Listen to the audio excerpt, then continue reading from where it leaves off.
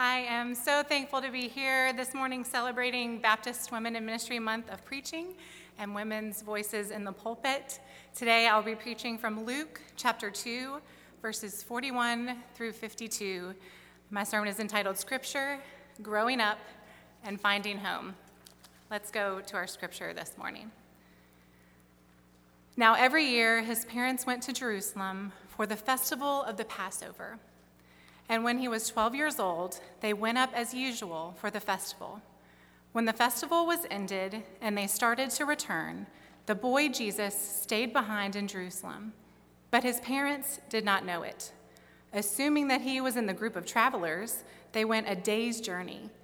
Then they started to look for him among their relatives and friends. When they did not find him, they returned to Jerusalem to search for him. After 3 days, they found him in the temple, sitting among the teachers, listening to them and asking questions. And all who heard him were amazed at his understanding and his answers. When his parents saw him, they were astonished. And his mother said to him, "Child, why have you treated us like this? Look, your father and I have been searching for you in great anxiety." He said to them, "Why were you searching for me? Did you not know that I must be in my Father's house?" But they did not understand what he had said to them. Then he went down with them and came to Nazareth and was obedient to them. His mother treasured all these things in her heart. And Jesus increased in wisdom and in years and in divine and human favor. Let's pray together. Lord, we thank you for the gift of your word. And as we think on these things, open our hearts and minds to hear you. In Jesus' name we pray. Amen. Now, we don't know much about Jesus' growing up years, but we do have little bits and pieces. I would love to have the time to spend today on the presentation of Jesus when he was just 40 days old. Mary and Joseph bring their baby boy to Jerusalem for the rite of purification dictated in the law of Moses. The family was to offer a lamb as a sacrifice. If they were poor, they could offer 2 doves, and that is what they did.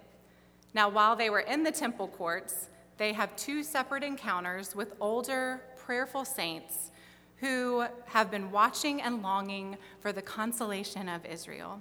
The first was Simeon. The Holy Spirit had spoken to him that he would not die before he had seen the Messiah. And on that day, the Holy Spirit told him to go to the temple and nudged him towards this poor family. He takes the baby Jesus in his arms and he prays, "Lord, now let your servant depart in peace, for my eyes have seen your salvation." He speaks a prophecy over Jesus and his mother. The next person they encounter is an 84-year-old woman named Anna. As a young woman, she had been married 7 years when her husband died. She dedicated the rest of her life to prayer and the Lord's service. She lived in the temple courts, praying and fasting for the redemption of Israel. She too comes up to Mary and Joseph and rejoices that God's redemption had come. If I had time to preach on this passage, I would talk to you about the beauty of a long faithfulness. But today, together we will be focusing on Jesus once he makes it to 12 years old, a tween, as we like to call it now, on the cusp of adulthood. Today, my oldest daughter, Emerson, celebrates her birthday and turns 8. She was not quite 2 when she arrived here at Second Baptist, and many of you have watched her learn and grow alongside you. Her toddler Sunday school teacher, Weezy Wilshire, who still teaches toddlers today, knows her better than most people, instilled in her faith formation from preschool Bible lessons, and reminds her now how much she has grown and learned here. Today is a celebration day of her turning another year older, but also a time to reflect and look back on just how far she has come. As anyone who has been in the presence of children knows, it happens fast. Very, very fast. As parents, grandparents, relatives, teachers, guardians, and friends of children, we are, and rightfully should be, concerned for their well-being. We are to protect them and teach them, nurture and nourish their lives, ensure their health and safety. We all need someone to guide and guard us growing up, and growing up is hard work. So it is no surprise that Mary would be in a panic when she discovers that Jesus is not with the group of travelers. With great anxiety, she and Joseph search for him.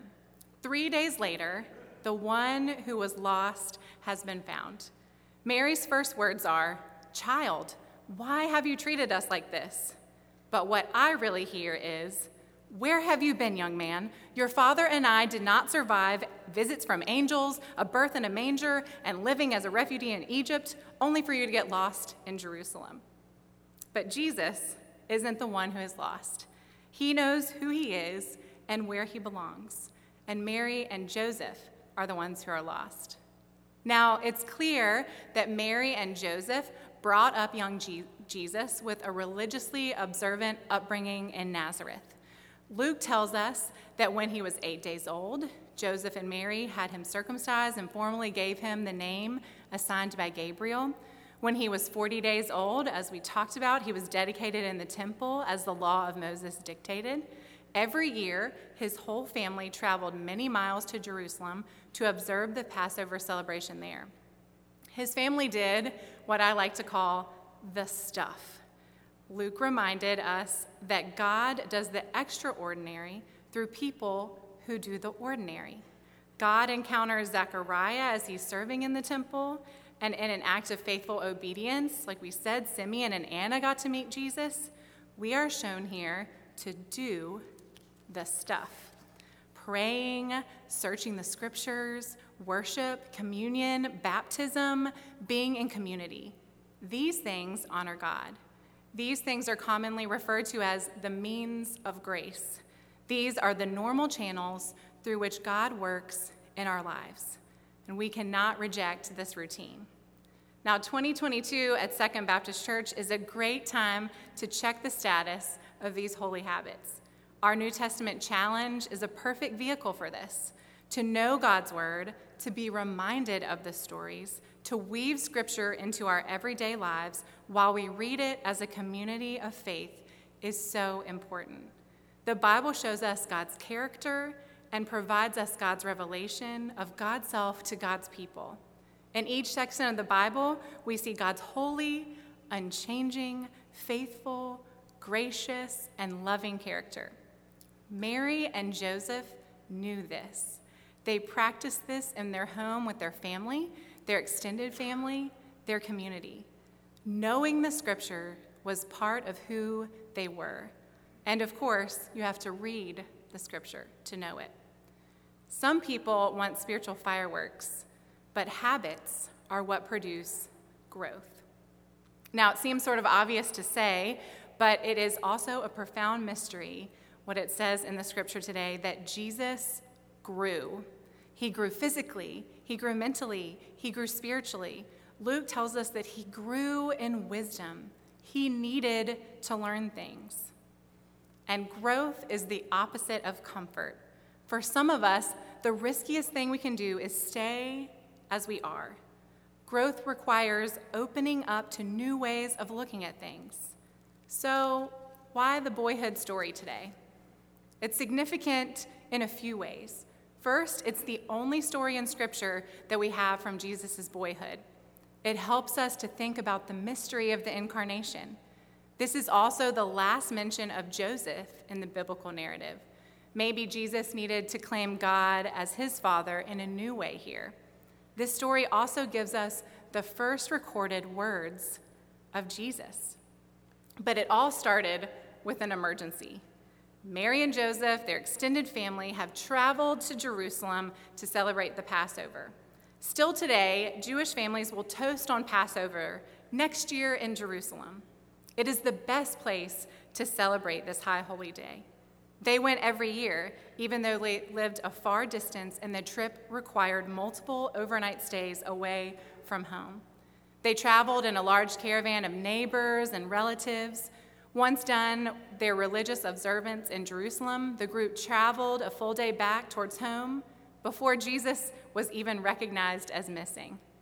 They thought he had spent the day with his cousins and his friends. They started asking around and calling for him. He was nowhere to be found. They spent a worried, sleepless night in the realization that they would have to head back to the city the next day to look for him.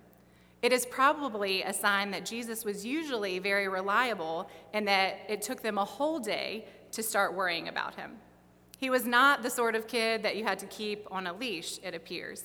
This episode must have been somewhat out of character for him. Here is another sermon I wish I had time to preach, looking for Jesus in all the wrong places. Mary and Joseph started searching for Jesus in all the places they might find him. Where would a 12-year-old boy be? They retraced their steps. I'm sure they even checked all the ancient arcades and bowling alleys, and he was nowhere to be found. Psalm 122 describes Jerusalem as a city tightly compacted together, and 3 days is an extraordinarily long time to not know where your child is. 10 minutes can seem like hours. Did he get in the wrong caravan? And who knows where he is now? Having looked everywhere else, they go to the temple. This may have been their point of giving up. Did they go there to pray before heading home? But there he was. They find him in the temple courts, sitting among the rabbis, listening to them, asking questions, and giving answers. Everyone was amazed at his understanding.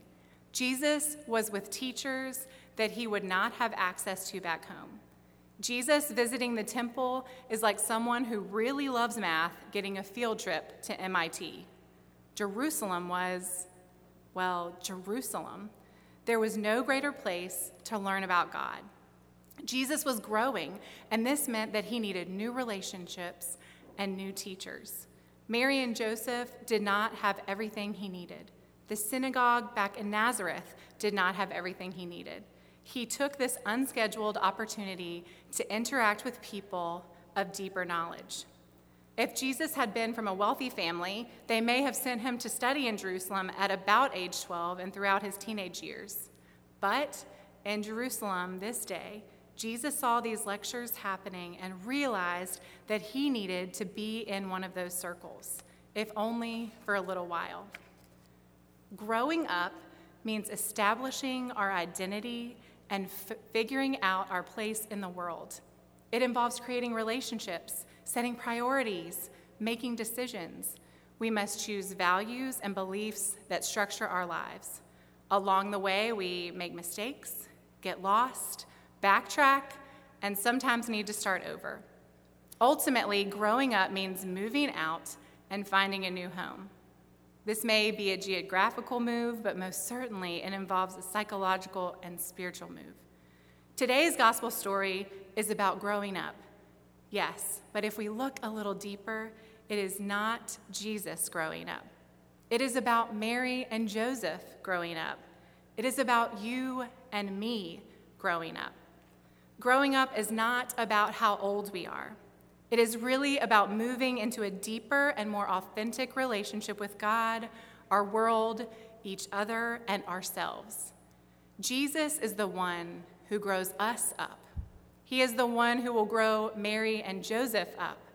Children have a way of doing that to their parents. They challenge us to look at our world, our lives, and ourselves in new, different, and sometimes painful ways. This is exactly what Jesus' question does to Mary. She had put herself and Joseph in the center of Jesus' world. His question was about to undo that. "Why are you searching for me?" he asked. "Did you not know I must be in my Father's house?" Jesus is telling Mary she should have known where he was. It is as if he was saying, "Remember, the angel told you that night in Bethlehem that I would be the Son of God. Remember that night? Angels praising God, shepherds glorifying God. Remember the 3 men from the east, their gifts and adoration. Remember Joseph's dream that guided us to Egypt and back. Where else would I be than here?" Jesus has put God in the center of his world and asks Mary and us to do the same, to move to the Father's home. Authentic growth always involves letting go. Mary's move to the Father's house, her growing up, means that she will have to let go of her boy Jesus image. Jesus was born of Mary, but he is the Son of God. He is with her, but he does not belong to her. She can give him love, but not her thoughts or ways. He is about the Father's business. Ultimately, she must strive to be like him and not make him like her. Jesus has moved from Mary and Joseph's home to the Father's home. This is not a rejection of his earthly parents, but a reprioritizing of relationships. It is what he would ask of Simon and Andrew, James and John.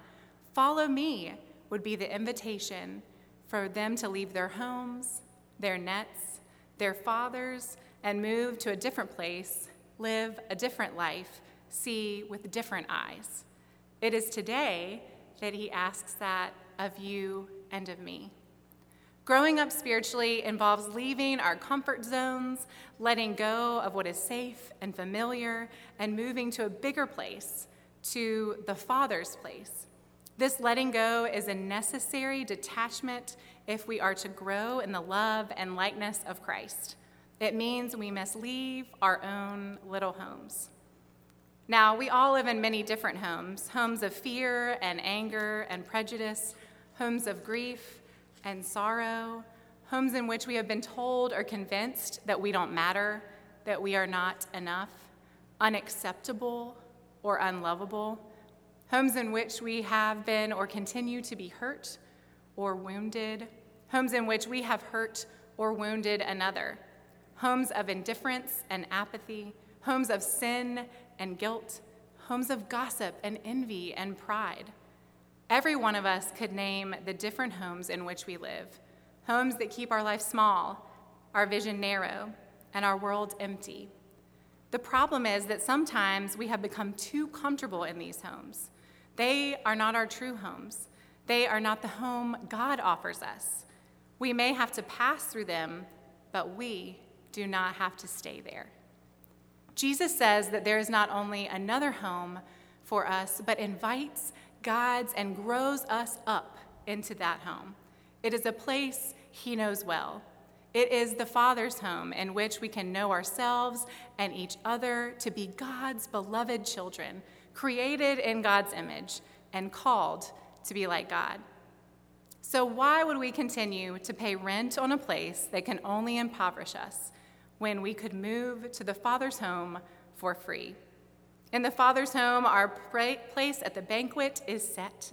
It is a home in which we live in rooms of mercy, forgiveness, joy, love, beauty, generosity, and compassion.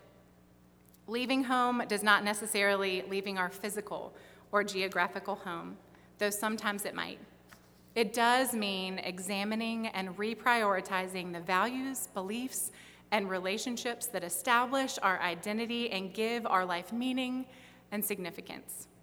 It means letting go of an identity that is limited to our biological family, our job, our community reputation, our culture, or our political party, and trusting that who we are is who we are in God. It means that we can stop relating to one another by comparison, competition, and judgment, and begin relating through love, self-surrender, and vulnerability. It means that we let go of fear about the future and discover that God is here in the present and that all shall be well. We stop ruminating on the past guilt, regrets, and sin and accept the mercy and forgiveness of God and each other.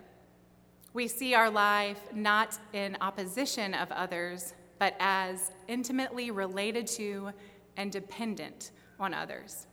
Our life related to and dependent on others.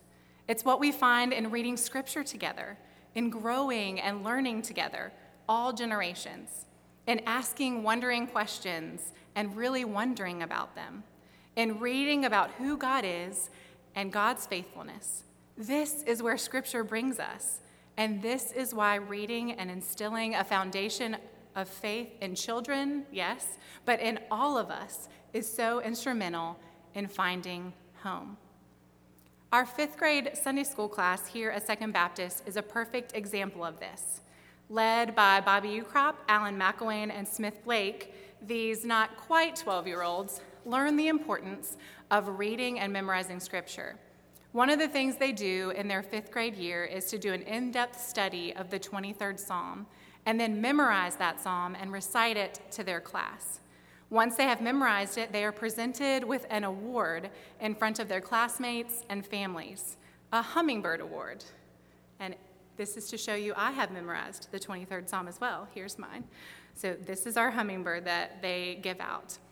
The hummingbird, made lovingly by Bill Young and Sam Turner for many years, then purchased from artisans in South America, and most recently made by their teacher Smith, are a treasure and a reminder of how important it is to get Scripture in your mind and heart, a reminder of how far you've come, like Emerson, from toddler Sunday school, and how each lesson you were taught from Betty Hallberg or the Plunkett's or the Wrens, from the pulpit and from your own home, has brought you to this place.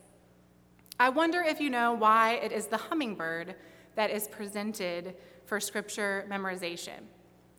Their certificate that they present with the award details the legend of the hummingbird, and it says this: "Long ago, a bolt of lightning struck the center of the forest and set the woods on fire. The wild animals panicked. They fled from the flames and stampeded into the river for refuge. As they stood in the water, huddled together in terror, the hummingbird flew down beside them. He picked up a few drops of water in his tiny beak, flew back over the center of the flames, and dropped the water on the flames. Then he went back to the river, picked up a few more drops of water, and dropped them on the fire. The little hummingbird was tireless. He repeated the process over and over. The animals stared at him in disbelief. Finally, the lion, the king of the beasts, asked the hummingbird, 'Why do you keep doing that? Don't you know that you will never be able to put the fire out with a few drops of water at a time?' The hummingbird replied, 'Maybe not, but I am doing all that I can.'" It goes on to say, "You who have memorized the 23rd Psalm are like the hummingbird. You have taken a small but very significant step in your journey as a Christian. Be like a hummingbird and do all that you can. Attend Sunday school and church, read the Bible, memorize Scripture, pray, sing hymns, and volunteer to help others. In doing all of these smaller things, you will discover God's big purpose for your life." In other words, do the stuff, and God will grow you up. Continue to do those ordinary, routine means of grace, and you will find love, self-surrender, and vulnerability. You will find the home that was meant for you. I wonder, what are the little homes in which you live? How have you bound your life, stifled your growth, and kept you from your Father's home? I wonder, what might you have to leave behind in order to grow up and move to a better place? I wonder what seemingly little things you might need to add to do all that you can to love God and love others.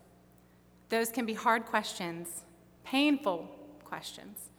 Ultimately, however, they are questions found in love. Child, why have you treated us like this? Because I love you. I love you enough to grow you up, to find you when you are lost, and to bring you with me into the Father's home. Amen.